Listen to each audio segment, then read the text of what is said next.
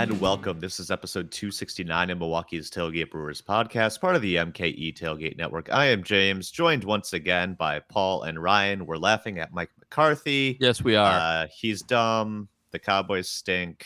They deserve I don't this. want anybody telling me that was a failed lateral play, and no laterals were committed on the play because the play was so bad that no one was able to get off a lateral before they were tackled, which is honestly just incredible. Now I feel like I really want to see this. I mean, if you want to see a play where a guy really wanted to run a hook and ladder, but had just a guy blanketing him before he could, then you can see it. That's all it was, though. So bad. When you run the hook and ladder, you don't want to throw it to. You don't want to throw a hospital ball, basically. Jeez, it doesn't work if you do that. That sounds bad. All right. Well, yeah, I guess that part's not Mike McCarthy's fault, but I mean, Sean Payton's going to be coaching the Cowboys in 3 months called anyway. That garbage play, and that was okay. Well, Dak can't throw well either, so that's a problem. Dak's fine. He could have done better than that.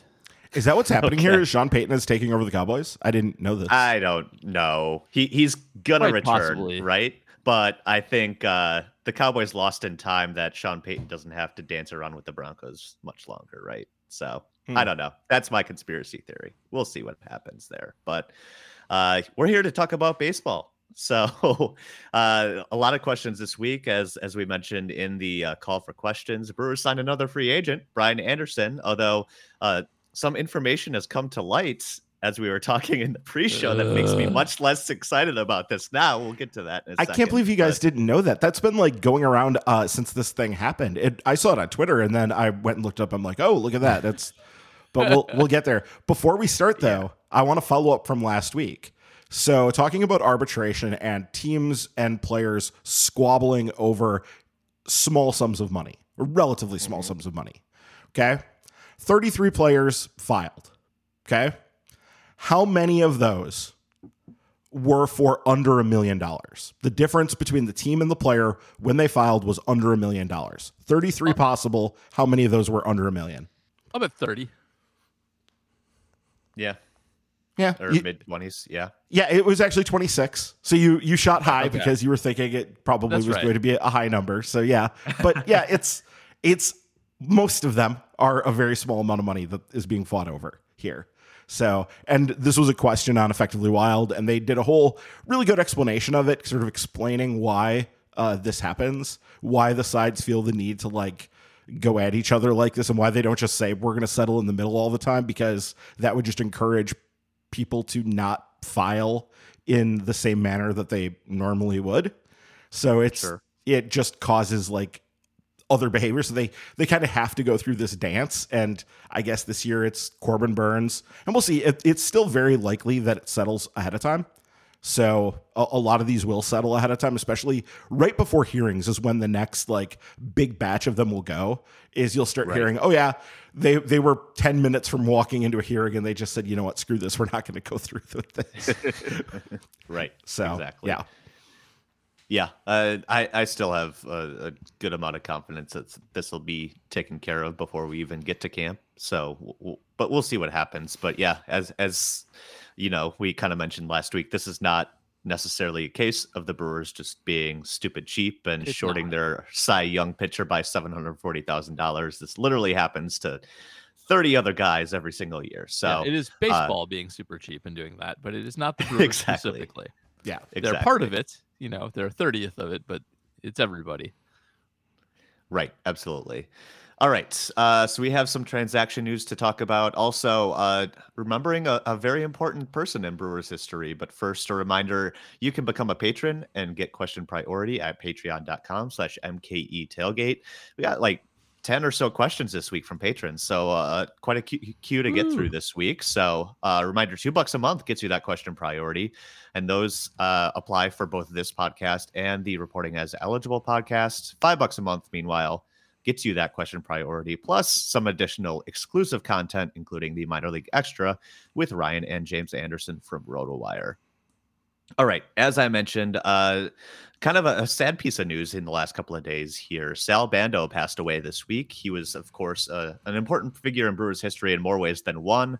So I just wanted to start this episode by sort of reflecting on him both as a former Brewers GM and Paul, I know you believe this, as an extremely underrated player before his front office days. Absolutely, 100%, which we can get into right now if we want. Yeah, let's go for it. So, like, let's start with the on-field stuff, obviously. So Sal Bando, kind of awesome, and played in an era where it's a weird era where offense wasn't super huge. It wasn't like the dead ball era, but it was not a huge offensive era, and actually like not a great. I'm going to say a lot of WAR numbers, and just to frame this, he was a good but not great defender. He shows up with sort of Craig Nettles a lot in terms of where he is about with his WAR, but he was a better offensive player by quite a bit and a worse defensive player by quite a bit.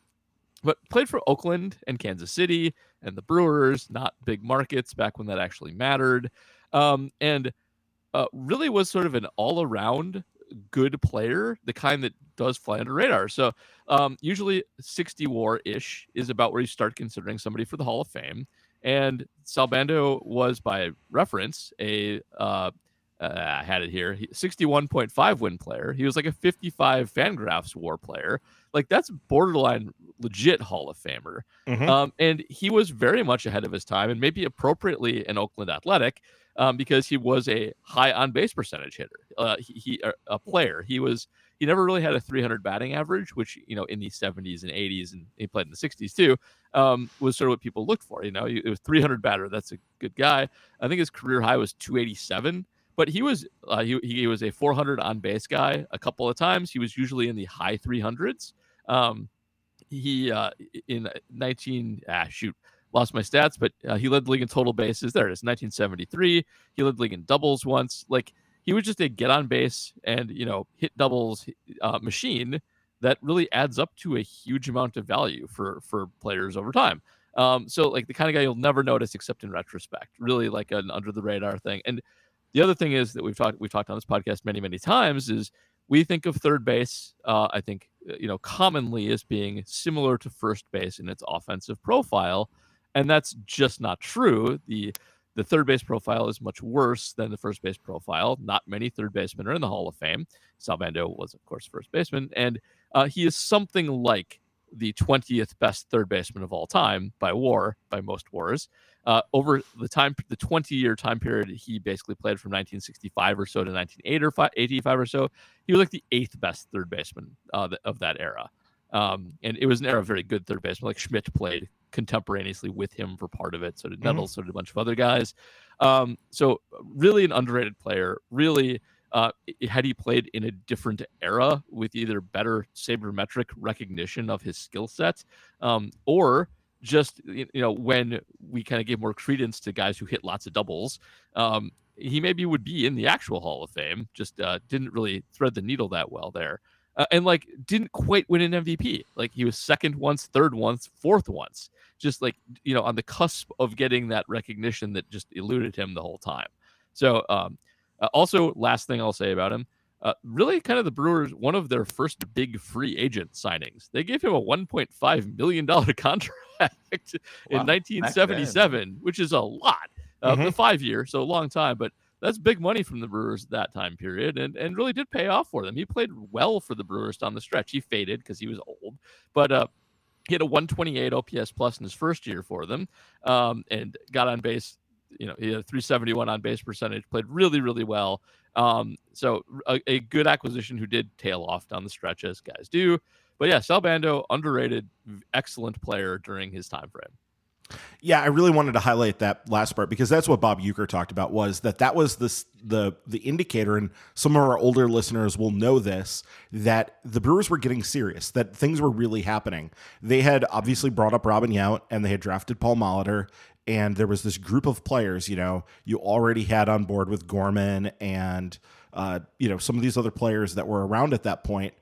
And when they went out and spent the money needed on Bando to do this as part of the A's diaspora post Charlie Finley saying, screw this, I'm not going to try to keep this team together after free agency started. Was that when the commissioner vetoed the Vida Blue trade too? It's in that era. There was Okay. there was a few years of it there because this happened in the 76-77 off season, and I think there was a lot of drama the year before. I think that's when Jim Hunter, when Catfish left and went to the Yankees. Like, it's in this time period when that team is getting, which was already dysfunctional, but it's getting broken up and all that. And so but Uecker mentioned this in his remembrance of him, that like this was a big deal because it announced that the Brewers were like a legitimate real club, that they were going to be a player. And he comes in a sort of a year early. His first year with them is 77, and they weren't quite ready to make the leap yet. But in 78, they were one of the best teams in baseball and just barely missed out on the playoffs. It was just unfortunate that they were in a division that was so good. In a lot of other divisions, they would have made the playoffs. So it's just unfortunate that like the timing of that didn't work. But yeah, he really was important to them in team history, in sort of announcing what they were doing. And a key figure also, he went after his career to work for Harry Dalton and worked his way up through the 80s to being the replacement for Harry Dalton as general manager when he retired in 1991. Yep. And I want to be clear about some of this because this is not the time to be like nasty and like, he's probably not even in the ground yet. So like, we're not going to be like speaking ill of the dead, but it is important just to be clear about this. Like, he did not have a great run as general manager of the Brewers.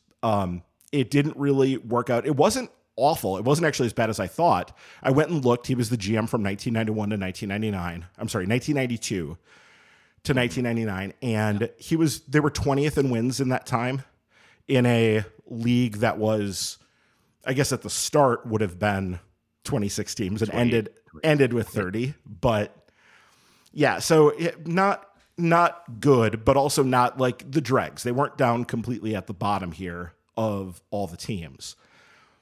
But it wasn't a big successful era. But I think some of that needs to be like, there's some mitigating factors here that need to be taken into account. It is true that their drafting and developing fell off to the point that by the time he left, their farm system was so barren. I think their top prospect, and this was like the first year I was paying attention to prospects, was like in 99, 2000, was Valerio de los Santos. Yep. And if you remember that. They have more Valerio de los Santos baseball cards than any other baseball card. Wow. Not on purpose. Not on purpose. That's just who Donruss decided that they wanted to have be the most common that I got. Wow. But yeah, I mean, it was pretty fallow there by the end. And so that really didn't work. But I think it's important to note that he was also in an incredibly difficult time for a general manager of a small market club, because the way really hadn't been shown yet how to win as a small market club. We now know that there's a model here to follow. You have to be good at developing from within. You have to be good at making trades to like acquire young players. And you have to get guys signed into deals sort of young so that you can hold them through their time period. Cleveland showed the way here. Cleveland did this in the 90s. And I think Milwaukee was trying to do that towards the end of his tenure, but they just didn't have the guys. And this came from some really bad draft picks. The Antoine Williamson draft pick, 4th overall, and he just never even in the minors, never really did much of anything. Yeah. Like those things didn't go, but there wasn't going to be a huge successful run for the Brewers in the 90s because there just wasn't a model yet really to follow for how to do that as a small market club in the post revenue explosion era of the game, when cable money started coming in the late 80s and blew up payrolls, and you have these huge payroll disparities setting in. That was just going to be hard for anybody to navigate. And so I think we need to be, somewhat generous with him on that and say that, he didn't have a successful tenure as GM, but he had a really tough road to hoe as well. We should mention, because if we don't, someone else will. He does deserve a fair amount of blame for how the Paul Molitor situation was handled. Yes. did not. Just He was the not DH. he was not a good stuff, communicator with Molitor. They were very behind in getting their offers set. The just DH thing I know did not sit well with him, and that can, I think, largely be placed at his feet. So it's never good to lose your Hall of Famers for any reason, and Sal Bando is one of the major reasons that Molitor ended up on the Blue Jays, getting his World Series championship and MVP. But that is kind of why that happened. Yeah, and looking at it, like, you could say his most successful year was the first one when he still had mostly Harry Dalton's players. You know what I mean? Like, he hadn't really made a lot of moves at that point. That 92 team was really good and surprising, and probably had people kind of excited for the Sal Bando era, honestly, because they put together this team that sort of surprisingly was good and seemed to have good young pitching, and we all know how that ended up turning out for them. So it went sideways pretty quickly after that. But yeah, it's just sort of a tough situation. He had a tough place to be, and I know that, like, a lot of people probably never forgave him and never will forgive him for the Paul Molitor thing, and I get that it's unfortunate, but it probably was for the best for Molitor that he was able to. I'm glad for him that he was able to go someplace and win. That is true. Right. He got his championship by virtue of that happening. Absolutely. Well, and he was critical in getting it to him. He was a fantastic player at that point. He was the World Series MVP. Yes, he was. Yeah. So it's tough. It was especially a very tough era to do those things in. Look, nobody in the 90s other than Cleveland as a small market was really having success, to my memory. I really don't think anybody was doing that. So it was going to be a tall order for anybody. And yeah, it didn't work out well. Right. Yeah, those challenges were there from the start too, and then you kind of, like you said, that 92 team, Ryan, I know it's one of your favorite Brewers teams of all time.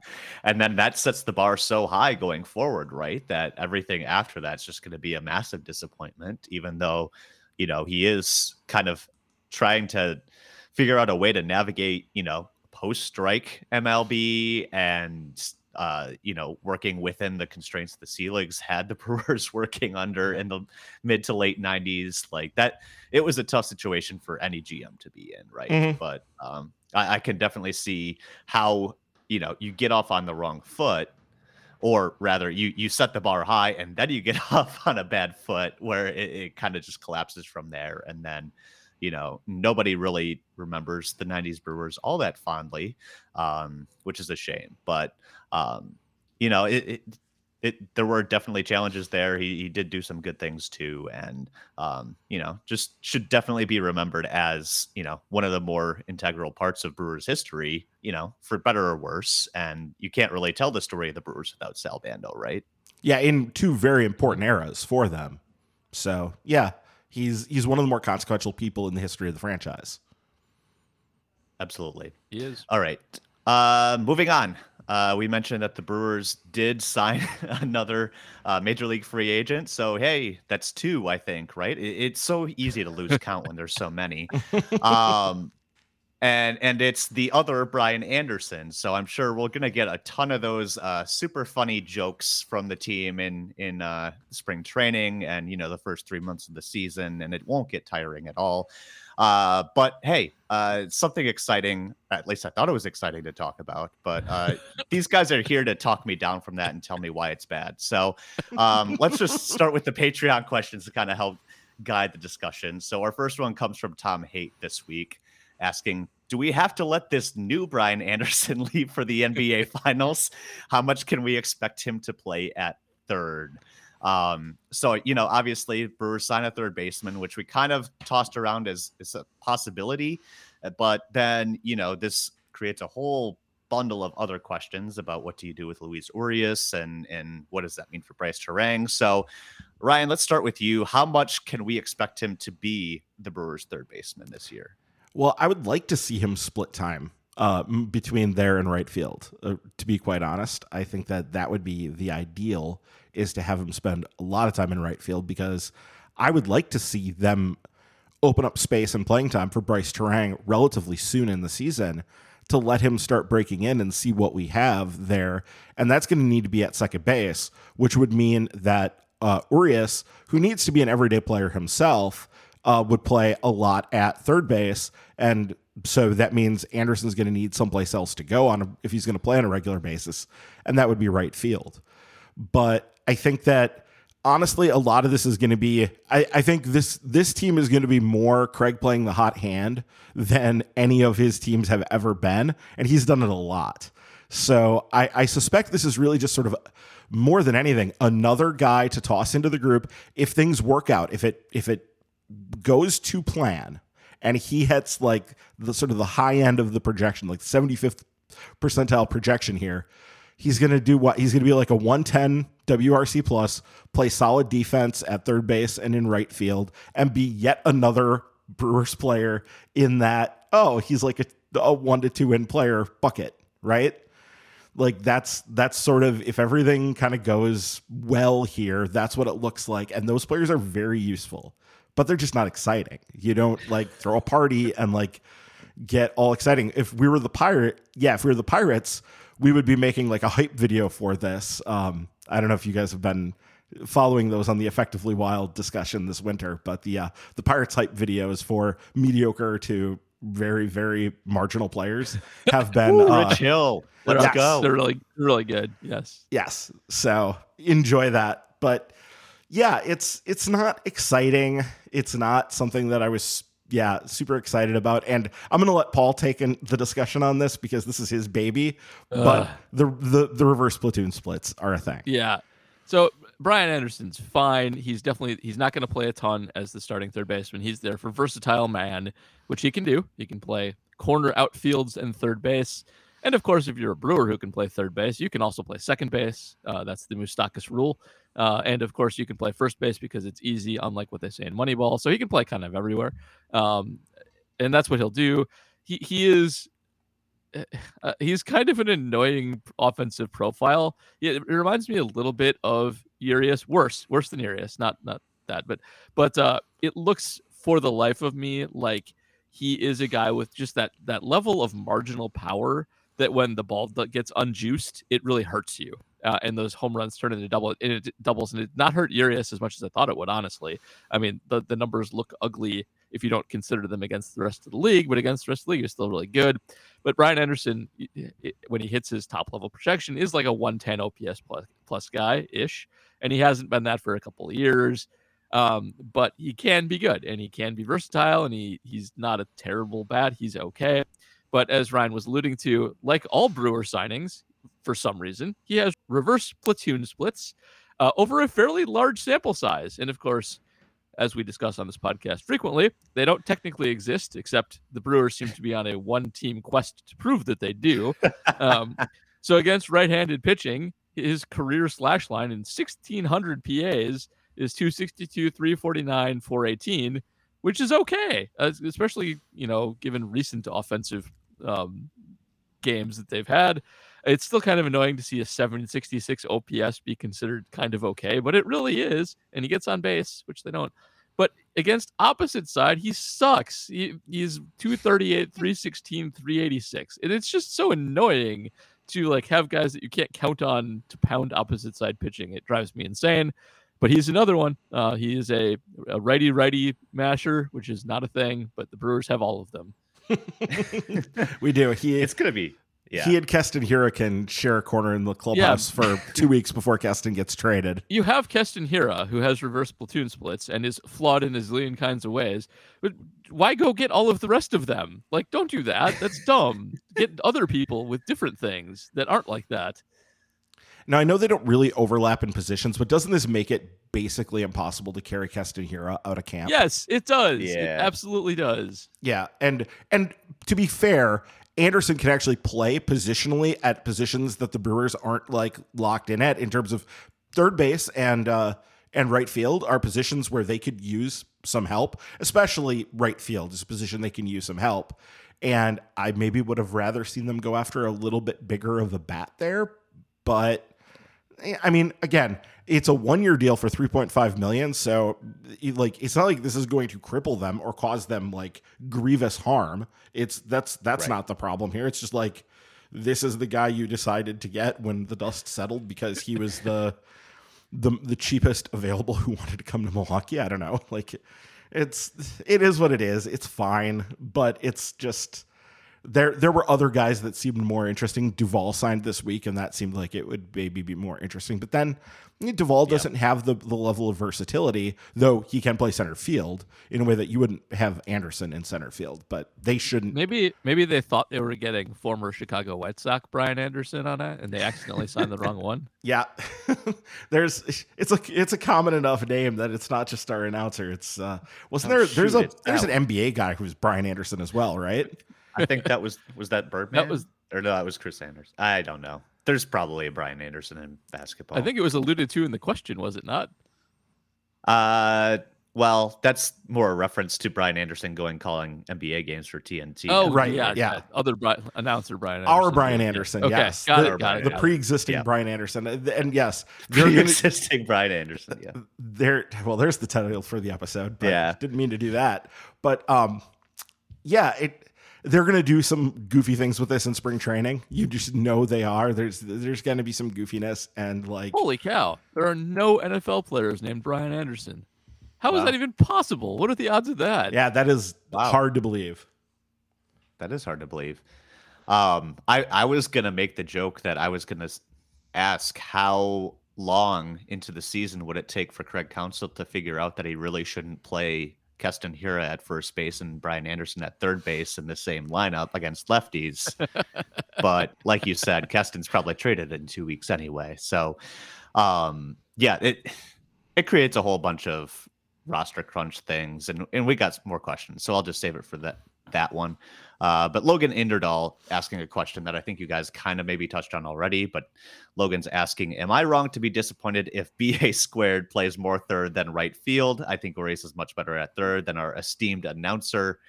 Both of you kind of shaking your heads, Paul. Yeah, that's absolutely the case. Yes. Brian Anderson should be just what we said, the versatility guy. And Urias should play every day. He's better offensive profile. He's played it a lot. He's better when he gets more reps. Like, there's no reason to platoon them or do anything of the sort. And you have a guy like Anderson just to move him around for when guys need rest days. He'll get plenty of plate appearances just by virtue of doing that. There's no reason to play him over anybody else at any of the positions that he currently plays. 100% agree. But they didn't sign him to sit him. So he's going to be worked in there, especially early on. So it's going to happen. I guess the one thing you could say is a right-hander with reverse platoon splits at least gives you the fat side of the platoon. So if he's out there against right-handed pitchers, that's true. Like it does give you that leg up. But the problem is then you got to run away from using him against left-handed batters, which is just weird. Left-handed pitchers. And that's just odd to do because, everybody flipped out on Craig Counsell all last year with Keston Hiura being in the lineup. And it's like, well, if he's on the roster, he has to play sometime. And he's not playing over Rowdy against right-handed batter, against right-handed pitchers. So what the hell are we doing here? I have to get him on the field sometime. He should be able to hit left-handed pitching. He's supposed to. Yes. That's what's supposed to happen. And yes. We should also talk about the fact that who is it? Tom Tango that says that reverse platoon splits don't actually exist. I don't know if he's ever said it so explicitly, but actually he has said it so explicitly now that I think about it. But right. He's basically said that anytime they do exist, it's because it's a small enough sample that it hasn't had enough time to sift out in the wash. And I don't know how true that actually is, but I think there is at least there's a kernel of truth here where it's chances are good that this guy in the long run, if he continues to play and accrue plate appearances in the big leagues, would actually be better against lefties, and it would even out. It would tend towards the middle point on that over time. But man, it's tough to see. The big thing too with platoon splits, it's always critical to remember that left-handers are about a quarter of the pitchers in the big leagues. So the sample sizes there are always small. You're always going to get small samples against left-handed pitchers because there just aren't enough of them. And so it does tend to make doing analysis strictly by like platoon splits, problematic. Like, it's hard to do. Yeah, and it shouldn't exist just by physics and how they work. Right. Like I said, logically, it shouldn't happen. You see the ball longer, and it takes longer to get into you. And like, there's all kinds of reasons why they shouldn't actually be. But we have now plenty of evidence that they are. So whatever. Yeah, is what it is. Yeah. Whether it's swing mechanics or what have you. All right. One last Brian Anderson infielder question comes from Brock Beauchamp asking, the Brewers have so many infielders right now and only a few of them have options remaining. How do you see this shaking out through spring training and into the opening day roster? So we brought up Bryce Terang's name. I have a bad feeling that this is not good news for his opening day prospects. We talked about Keston Hiura possibly getting squeezed out. Mike Brasso is basically the same player. So I guess, Paul, I shouldn't say Brasso's the same player. He can actually hit left-handers. But Paul, I guess, how do you see the infield situation breaking down now with the addition of Brian Anderson? I think it does push back the kids to potentially start in the minors, and we were hoping to have them accelerated. And I think you have to at least view this like the Anderson signing is a little bit of, now we can push him back to the deadline where we like to push people back to. But more than anything, it really does seem to cement Hiura not fitting. We were having trouble getting him on before. It's just hard to see how you make that work with any possibility of calling guys up in the future. It's not just that he doesn't fit on the opening day roster. It's that he gives you a lack of flexibility to work in the young guys when they are ready to come up, when they finally worked on their defense in the minors and, get that all sorted. So I think that's what it comes down to, is that these things tend to work themselves out over the long haul in terms of getting guys up. But like Hiura just doesn't fit. Like, he's got to go. There's just no room for him at this point in time. Yeah, I think that all pretty much tracks with me. I think that the big thing here is that I don't feel like Bryce Terang or whoever is being blocked from the big leagues by this so much. I think that if he hits in AAA, if he shows that he is ready to do and play in AAA early in the season, they'll find a way to get him on the big league roster. Now, depending on how some of these other guys do, how Anderson is doing, how Urias is doing, how some of these other guys are doing, is going to sort of dictate how much playing time he's able to get, how often he's in the lineup. But I think if he hits well, he's going to hit his way into the big leagues relatively quickly. So I'm not so much worried about that. I don't think, yes, right now, technically somebody like Abraham Toro is ahead of him on the depth chart, but Abraham Toro is not going to keep a good Bryce Terang from playing. Like, I don't know how many players actually are capable of keeping a good Bryce Terang from playing. I think that if he's hitting, Craig will find ways to work him into the lineup, right? If he is providing value, Craig is going to find ways to get him in there relatively quickly into the season. But it does seem much less likely that he would break camp now with the team. Like, it seems like a very natural, now they can just go, well, we have these other guys, so we're going to send you down to AAA, and, oh, look at that, it's May, and now we're going to call you up. Yeah. And we know how that goes. Like Paul said, his defense suddenly got better, just a couple of things to work on and play every day in XYZ. Yeah. All right. Moving on. Luke Roy Suitcase has a question saying, my Cubs fan friends seem convinced that the Brewers have almost no shot at the division.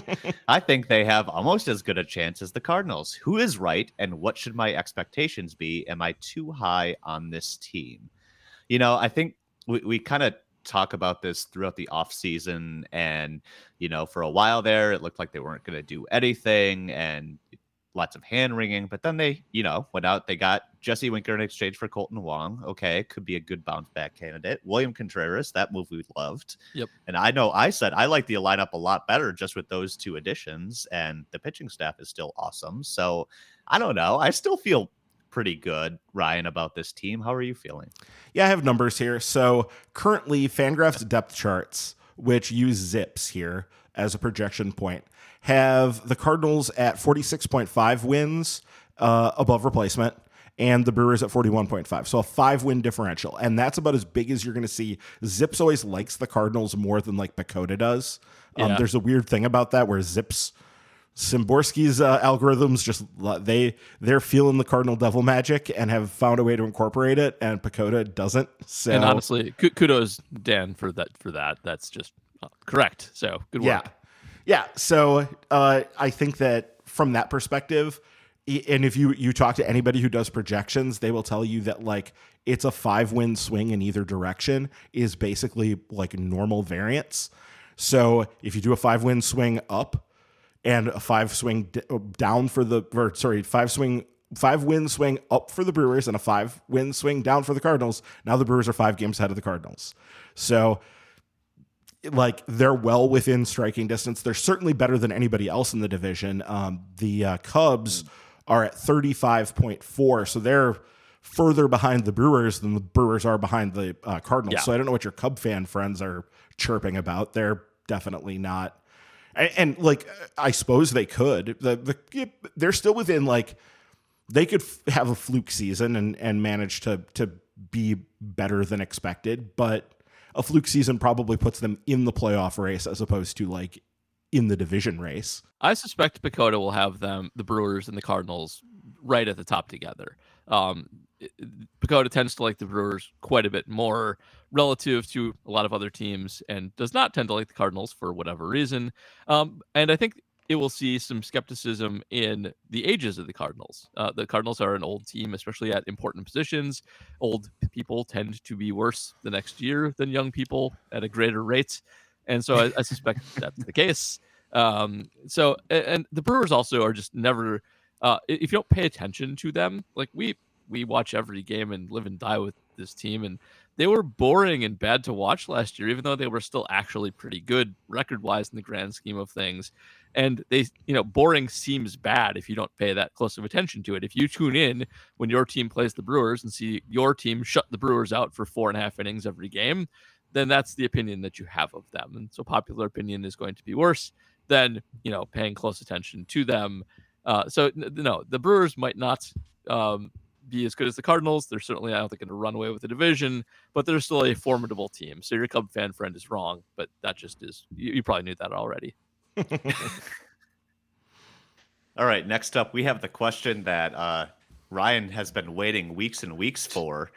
He's cracking his knuckles now. Mark Podscarby is asking, where do you believe Mark Atanasio ranks among MLB owners? So last week we talked a lot about owners putting feet in mouths, and we got another one this week with John Henry talking or crying poor when, the Red Sox have, been more successful than just about anybody. So there's plenty of bad and annoying owners out there, but Ryan, you've got notes. Where do you rank Mark Atanasio? So I was thinking about this one a lot. As soon as I saw it, I'm like, okay, this is what I've been waiting for. So I started putting together a bunch of numbers on this and sort of thinking about like, what is a good way to think about this? And I want to throw it open to you guys a little bit here too. I basically think an owner impacts the club in 3 ways generally. Okay. 3 big categories. First one is spending. Like, what kind of budgets are they going to allow their club to run? That's the big one. I think it gets like a lion's share of the attention. And I think sometimes overshadows what I think is even more, if not, or as important, if not more important, which is hiring. That you need to bring in the right people, especially the top line hires, that you need to be right about those, and that you need to get the right people in place to do the jobs that you're asking them to do. And the last one is sort of like, it's a little more nebulous, but it's more like PR and tone setting and just like the aura that they bring to the club and what they're doing in that way. And sort of, like what they say in public and how they just sort of present the club. Those are the 3 big areas. Can you guys see anything I'm missing there? Like anything that doesn't fit into those 3 general things that's important? Makeup. Like how they, okay. Yeah. Okay. Yeah. We can maybe that. Yeah. That might go into the vibes category too. Yeah, if like you want to call the general that, vibes category. But yeah, we could talk about that. So okay, assuming you have these three categories laid out, Ryan, what do you think? So looking at sort of payroll, I think it's important to note a few things. First off, the Brewers play in either the smallest or the second smallest market in baseball, depending on how you want to figure that. It's either us or Cincinnati, and it all depends on like if you're using metro area or like media market. It's either us or Cincinnati. And that is very important in baseball, more important in other things, because so much revenue is tied to that. And I think that if you look at what the Brewers kind of have run for payrolls, I have just going back here to like 2012, but the last few years, 19th, 23rd in 2020, 17th was sort of a peak in 2019, 22nd, when they were rebuilding, they were down at 30. So 17 and 16 were 30. And then in 2014, he actually sort of peaked at 15. So had just sort of snuck into the top half. So kind of running payrolls a little bit out of the bottom third, I guess, is sort of a standard place for them to be, is sort of around that 20th spot in baseball, maybe a little bit higher in general.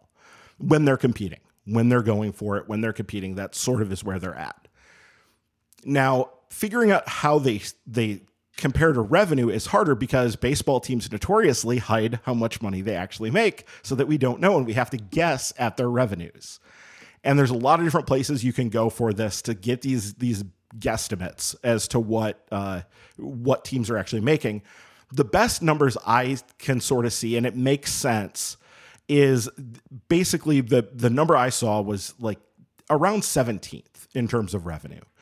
And it's really important too to sort of contextualize that if you look at the site I was looking at, they were 17th, but the difference between 16 and 25, so that chunk of teams right there was basically between 258 and 270 million annually. And so when you think of it that way, it's like they're in sort of a clump right there, and they tend to be towards the front of that clump in terms of revenue and also in terms of payroll. So basically, it seems like he's spending sort of in line with what other owners are spending relative to market, right? Relative to revenues and relative to whatever, they're right around that number.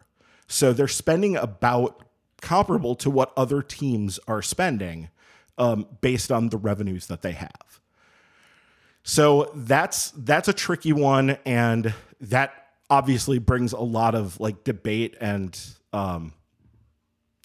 bad feelings right now. There's a lot of people. You can't go on Twitter, into Brewers Twitter right now, without seeing that cheap ass meme of Mark Attanasio, because apparently he's super cheap and doesn't pay for players. And so that's the running narrative on him right now, is that he's super cheap.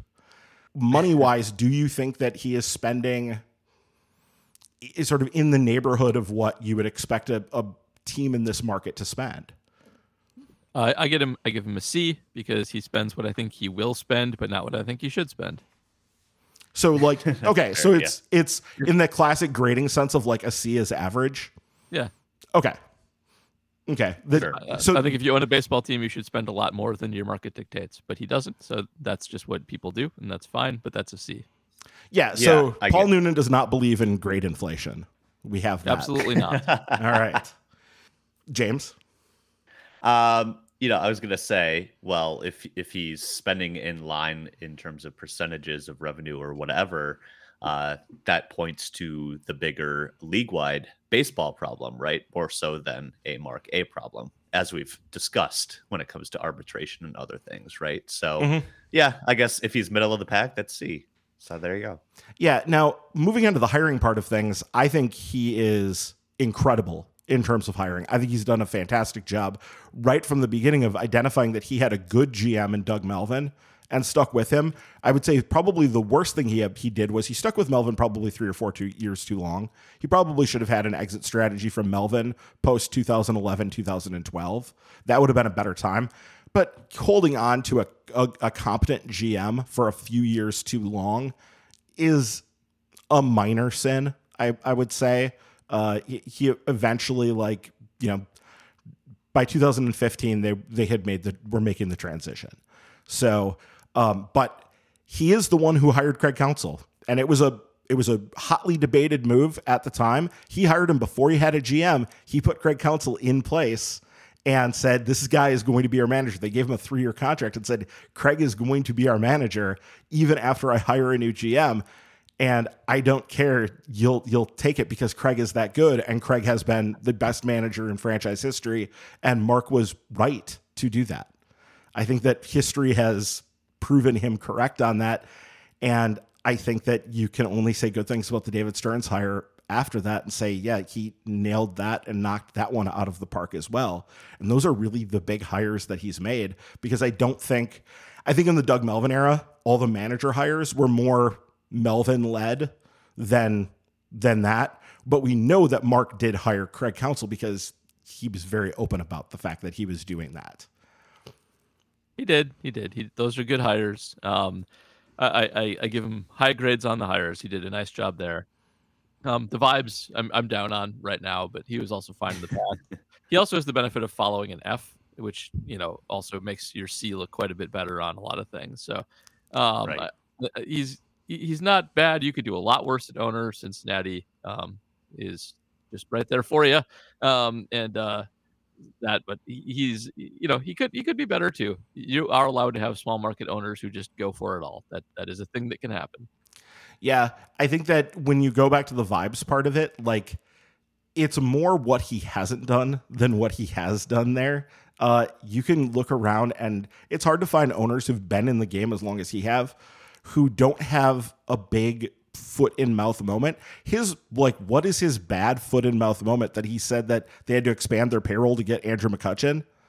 Like, that's the one that people hold against him these days, right? Like, that's his grievous sin. That's most recent. That's most recent, but maybe, if you want to fault him, it's being loyal to a fault. So like you said, sticking with Melvin for too long, sticking with Ryan Braun post PED suspension when you could have found a way out of that. I don't know. He doesn't have a huge gaffe, right? I think that's what you're getting at, which I would agree with. And also, just like, in terms of them hiring PR people, like, they were really good at the PR game for a very long time. In like 2005 to like 2015, they really excelled at it in terms of building up the team.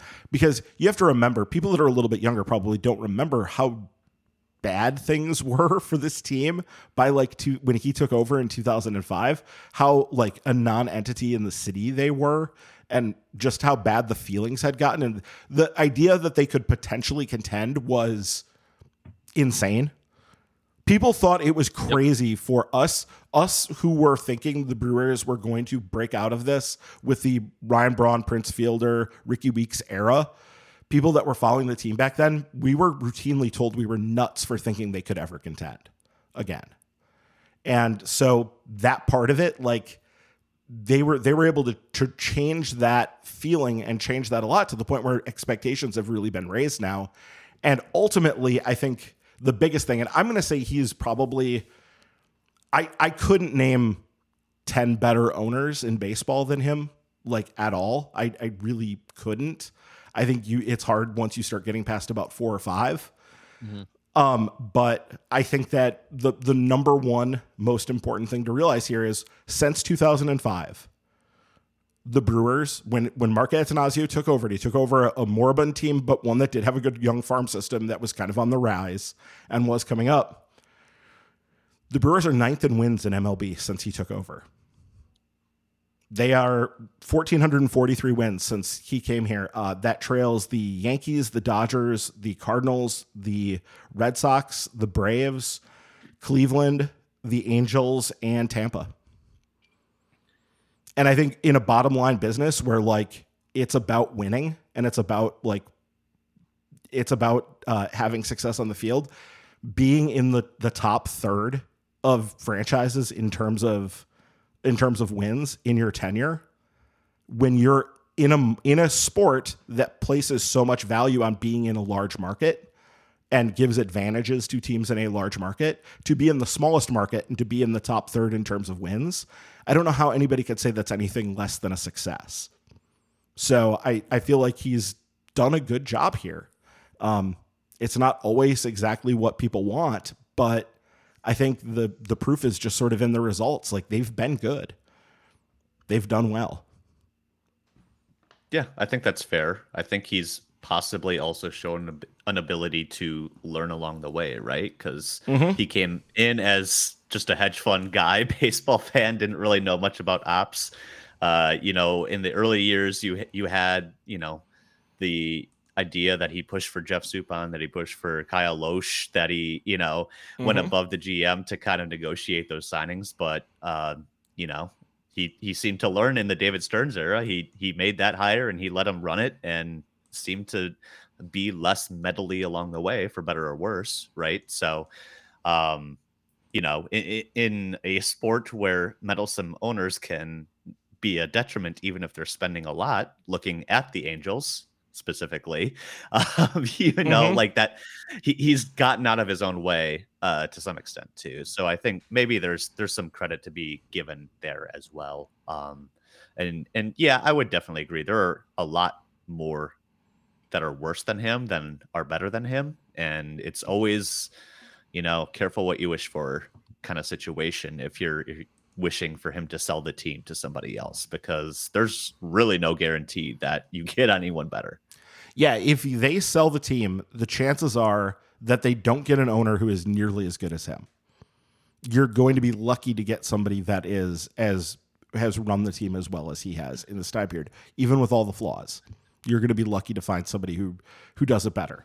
So that is probably true. Yeah. Everybody who can afford to buy a baseball team is a psychopath, so that's almost certainly the case. Exactly. Right. Yeah. And we got one of the nicer ones. So there's that.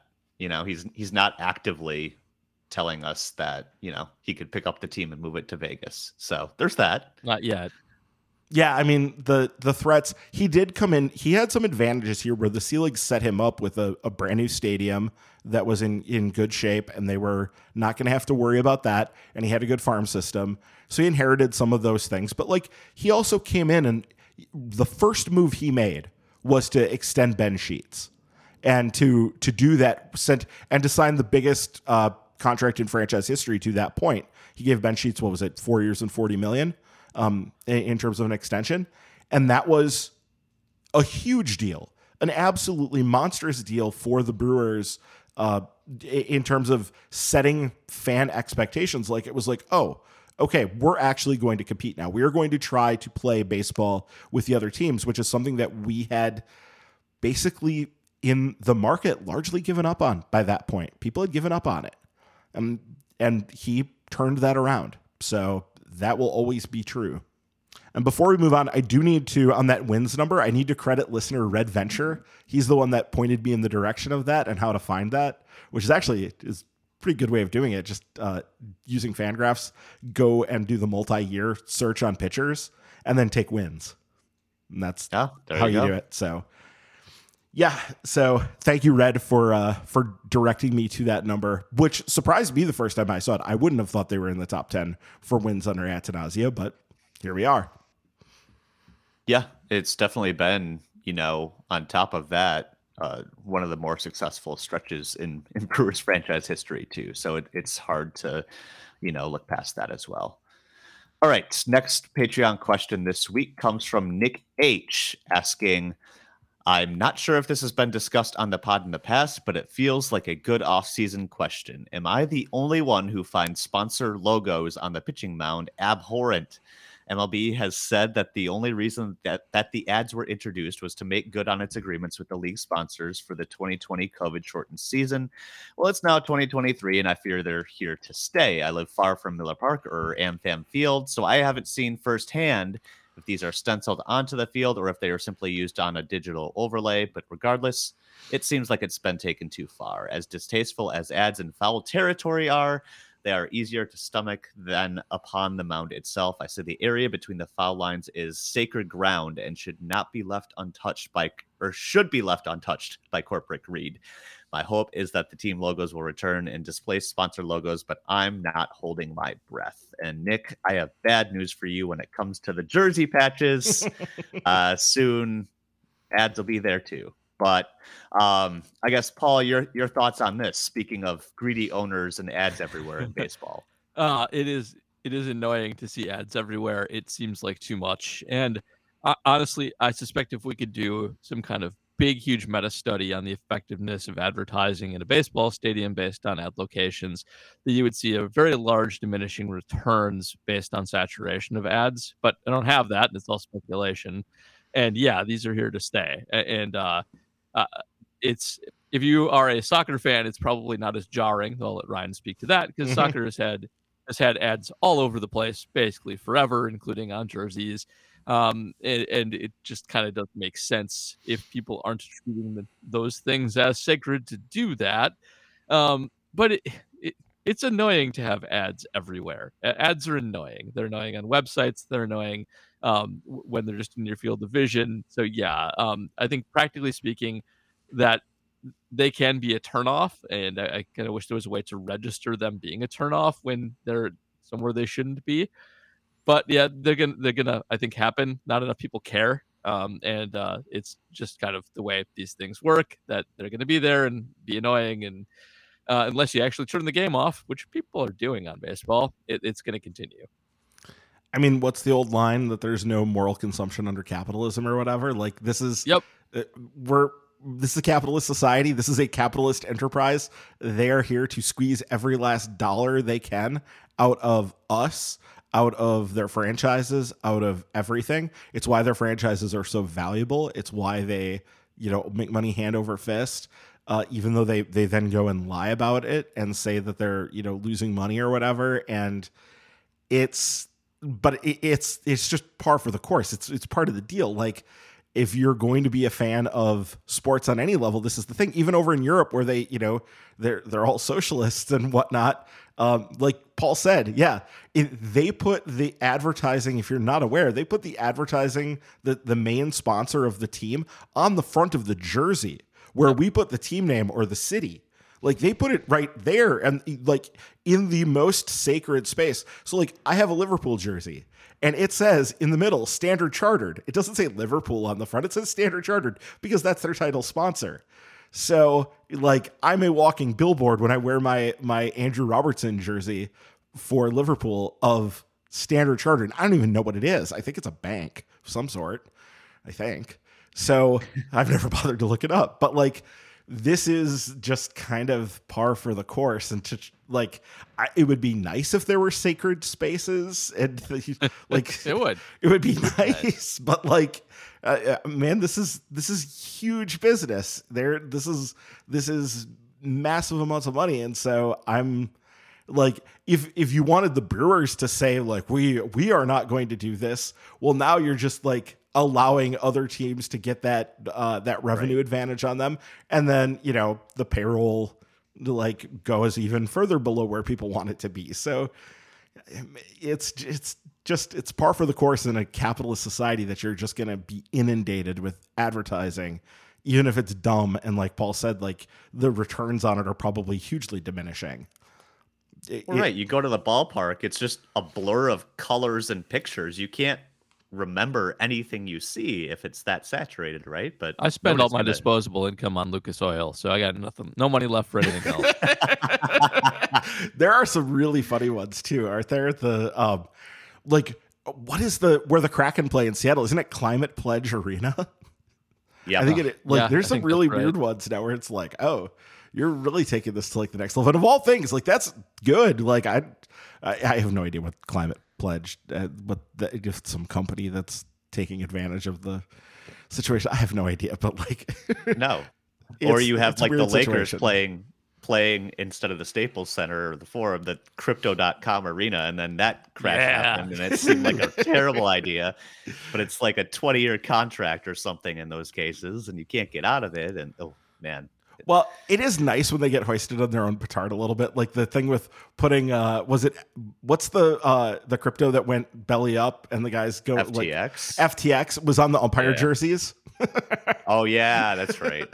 There's something, sort of ironic about that whole situation. So, that was a good one. Kind of like to see them fall flat on their face about that. people may not remember the original name of Minute Maid Park. You guys probably do. You're Enron Field. It's Enron. Yep. Yeah, so that was quite a thing when they were in the midst of the Enron meltdown and they were still playing in Enron Field. That was definitely a time. That was weird. So yeah, it is what it is, man. It is what it is. As long as they cash the checks after a certain date, they're still good, right? So there you go. They'll be good for it later. All right, Jeremy Nachman asking another question, just general question here, saying the Twins are the Brewers' permanent interleague opponents, but are they supposed to be rivals? Does anyone feel this way about the Twins? I certainly don't. If the Twins were playing St. Louis in the World Series, I'd be rooting so hard for Minnesota without feeling icky at all, the way I would if, say, the Vikings were playing the Bears for a berth in the Super Bowl. Why do you think this is compared to even non-city interleague rivalries like Cleveland-Cincy or KC-St. Louis? Should the teams or league look to cultivate this rivalry more? And what would it take? I think this is a good point because, like, I grew up in Western Wisconsin, so certainly I grew up around Twins fans and have no ill will. But even in the AL days, I feel like the White Sox were the biggest threat or the biggest rival. But I don't know, Paul. Hard to disagree on that. Okay. Yeah, the White Sox, by virtue of being somewhat close, kind of, but I feel like there was not actually a ton of travel between the two. The Twins are super obnoxious, very annoying. The Kirby Puckett Twins were a perpetual thorn in the Brewers' side. Those teams were super annoying. That damn baggy at that stupid ballpark. Home runs would routinely bounce off the top of that stupid thing, past the fence that was the home run fence, and then come back down into play and not be a home run because rules didn't exist back in baseball at that point, apparently. There was genuine hate between those teams, maybe not the teams, but the fan bases at that point. And it's, I think, always important to remember that Twins fans are fundamentally Vikings fans who are objectively the worst fans that we have to deal with. Bears fans are not great, but they're actually genuinely pretty nice and have a good understanding of where this rivalry sits and all that. Vikings fans are typical passive-aggressive Minnesotan Jags. It's just awful. Like, yeah, I'm old enough to remember this rivalry being a real thing. It absolutely should exist. It is insufferable. And yeah, maybe it has faded because we don't play them that much, but they travel well. They're actually really annoying at Miller Park still when they come down to see the Twins play. That is legit thing, and they should continue to be the rivals. And we should actually work really hard to not ever let them win any games. Yeah, so there are some rivalries that just make sense. You mentioned some of them where it's like, okay, you have the two Ohio teams. Yep, obviously that's a thing. The two Missouri teams. Yep, obviously that's a thing. The two Florida teams. You know, there's those. And then there's the ones that make no sense. Like, I remember initially, I think it was the Braves and the Red Sox were paired.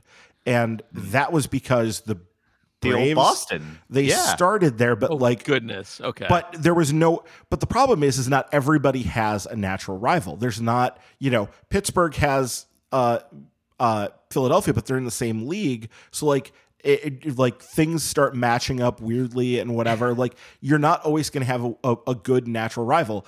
This one, the Brewers Twins one, fits nicely, I think, a lot closer to the interstate rivalry where you have, like the Missouri or that thing. I think it fits a lot closer to that than it does some of these other really far flung ones that really don't have any sort of real natural rivalry between them. So I think that... How dare you disparage Seattle, Colorado? Right, I don't exactly. even know if that's one, but I'm making stuff up. It's gotta be, right? Exactly. I don't know. I couldn't think of any. Yeah, like some of them you're just like, I'm not even sure who some of these are and what they exactly do. And I'm not sure if some of them if MLB dropped them because you don't even hear about them anymore. Yeah. But yeah, it used to be that they would make sure to do a home and home with your rival. So you would actually have a weekend series of the Twins here and vice versa.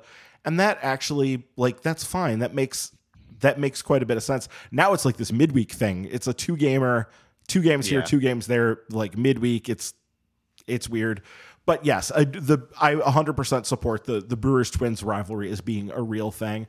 It's a little bit before my time. I don't truly remember like having antagonism towards the Twins. But if I was older, because like, didn't the Brewers finish with more wins in 92? There's this whole thing about like, if the Brewers had stayed in the West, they would have like romped over and over. They would have been in the playoffs a ton of times. And I think would have aced the Twins out some too.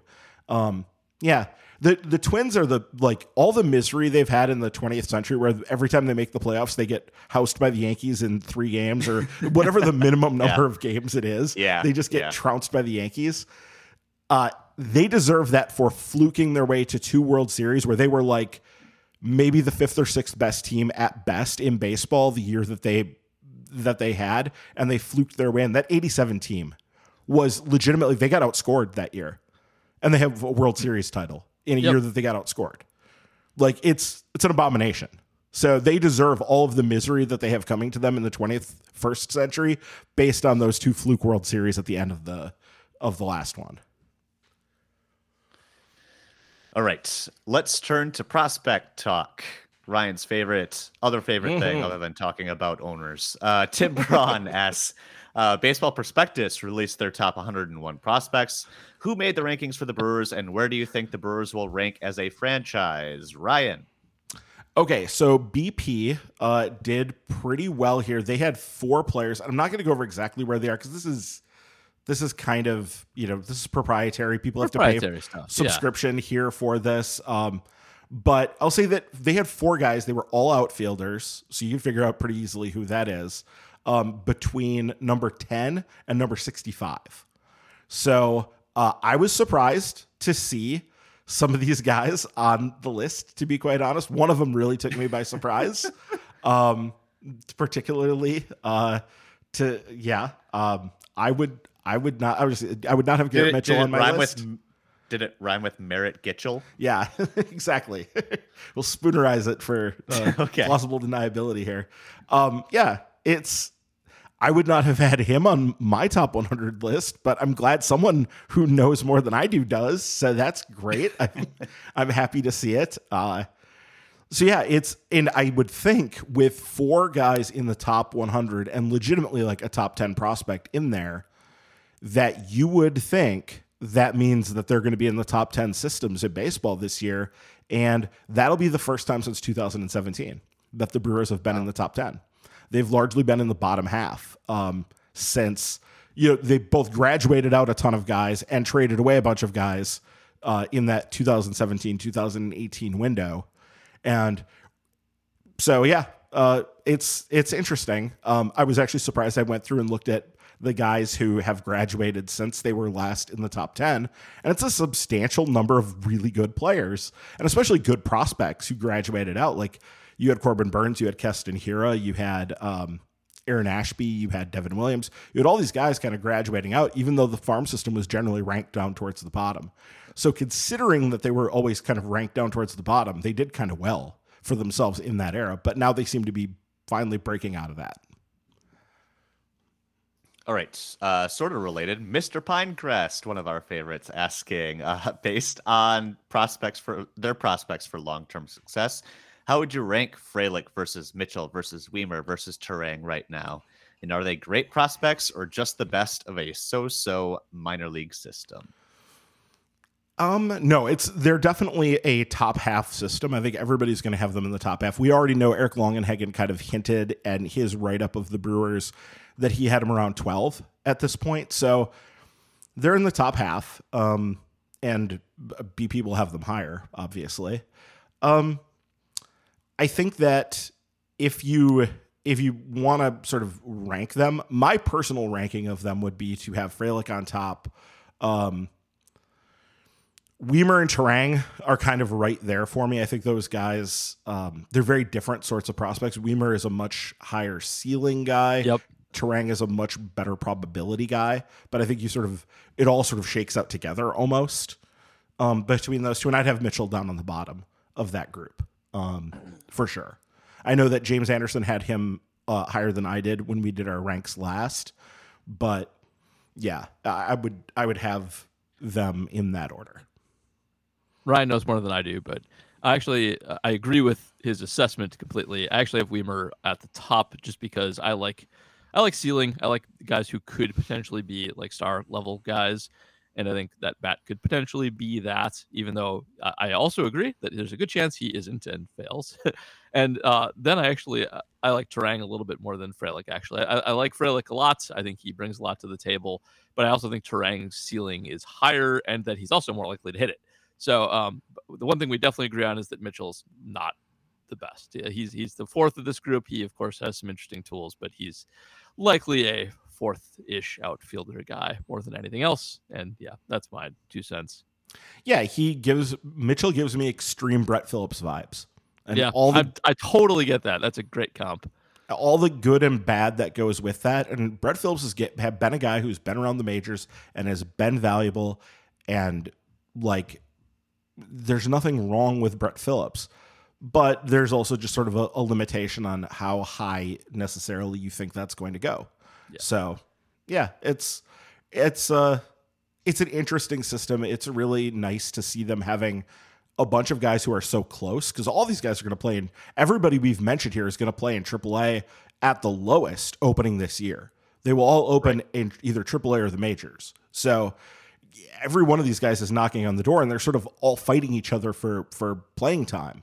So that part of it is also kind of nice, where it's like, it's going to be a meritocracy to an extent here. If you play well, I think you're going to get playing time, at least in the short term here. And then they're going to need to sort it out. Like they are going to need to decide who they're going to kind of stick with and who they can kind of trade, and hopefully make the right calls on that. That was something David Stearns was excellent at. His calls on who to trade and who to hold were almost impeccable. Like, it's hard to really argue with just about anything that he did in that way, other than maybe like, if he had a crystal ball, he could have dealt, say, Keston Hiura after the 2019 season. But we would have all melted down about that, thinking, oh my God, what in the hell are you doing? You just traded away our franchise cornerstone power bat. And,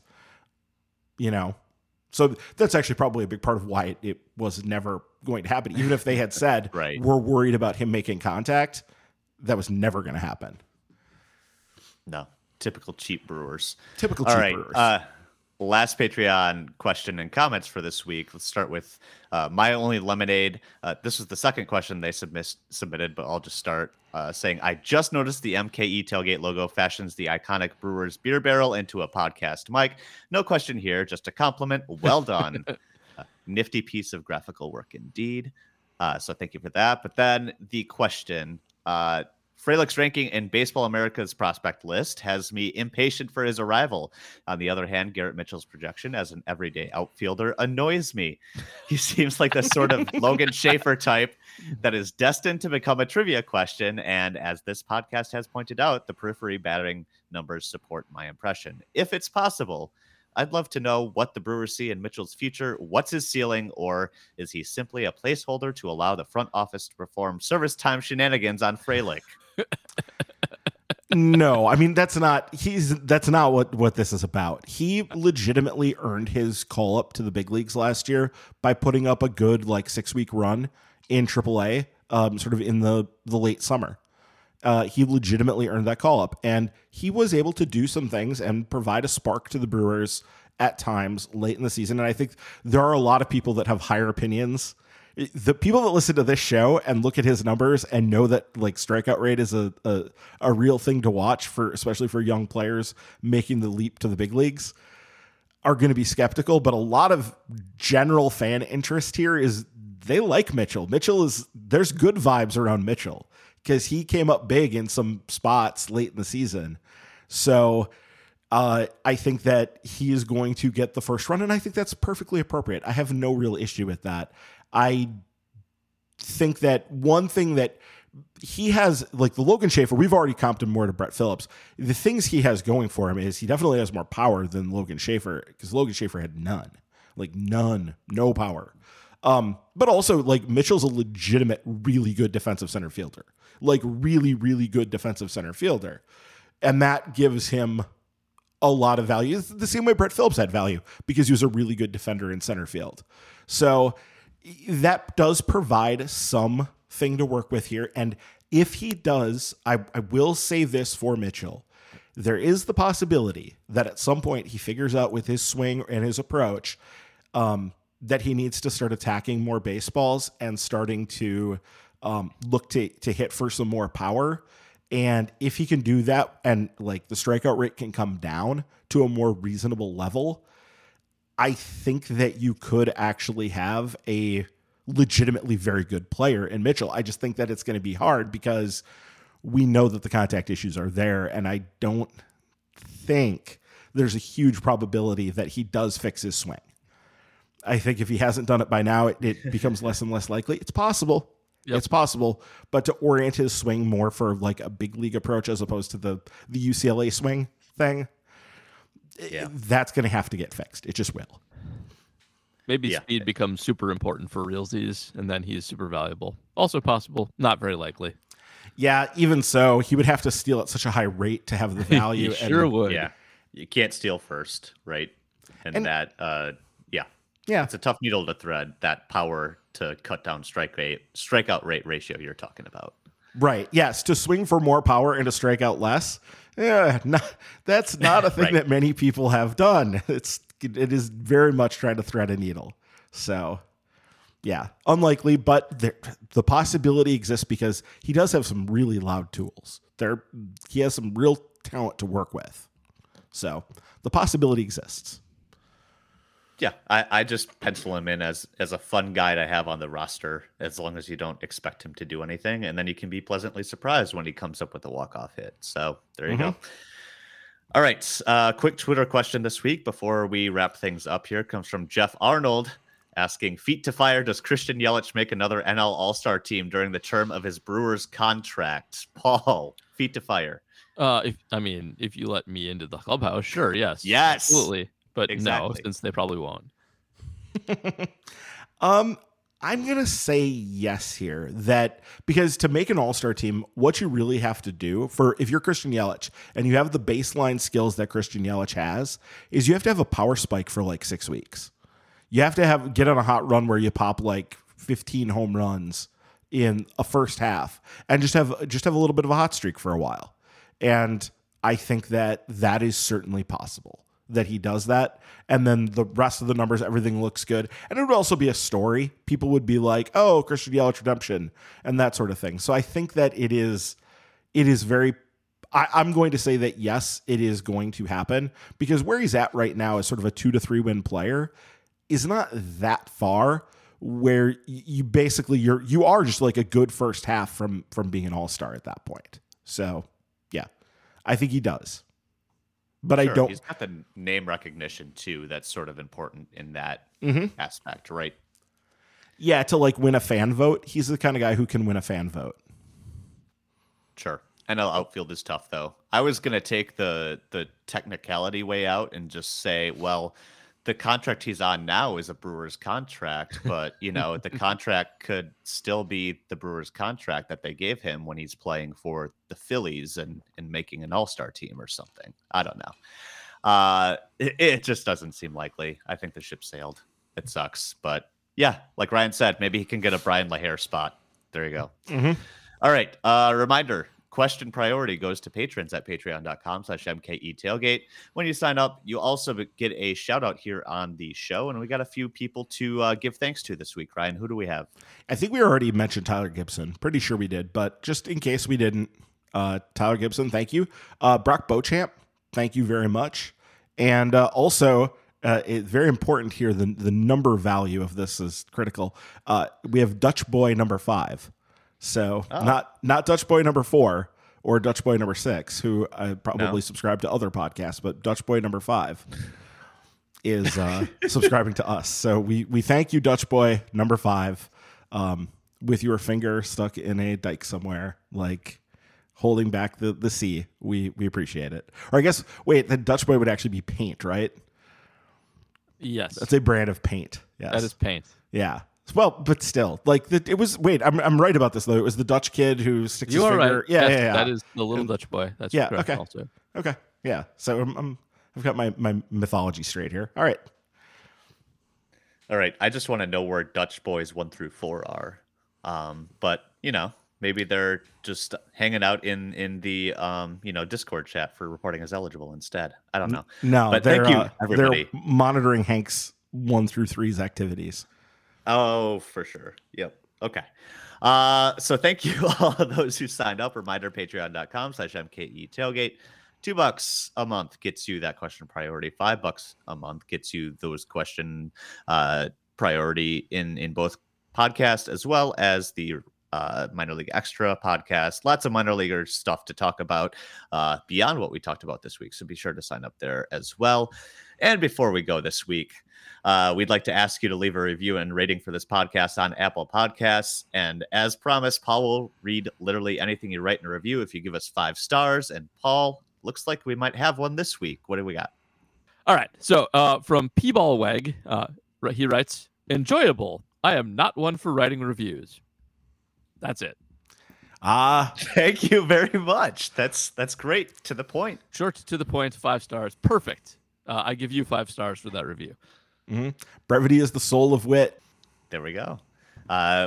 We greatly appreciate it. If you haven't already, go to Apple Podcasts, give us a 5-star review, help us, up in the algorithm and what have you. And while you're there, please do hit the subscribe or follow button on your podcast platform of choice, whether that is Apple Podcasts, Spotify, Pocket Casts, wherever else you get your podcasts. We would greatly appreciate you following along, just to make sure you don't miss an episode. So that'll do it for this week here. We'll wrap things up and plan to get back together next time as we get ever closer, actually, to pitchers and catchers reporting. It's kind of weird to think about, but less than a month to go. So soon. Mm-hmm. Yes, very soon. Very soon. I look forward to all the grainy photos from spring training and all that stuff. But in the meantime, maybe the Brewers will sign another, minor major league free agent, and we can spend some time talking about that. But thank you for listening, everybody. We'll get back to you next time here on Milwaukee's Tailgate. Can't wait for that pitcher's fielding practice. Woo!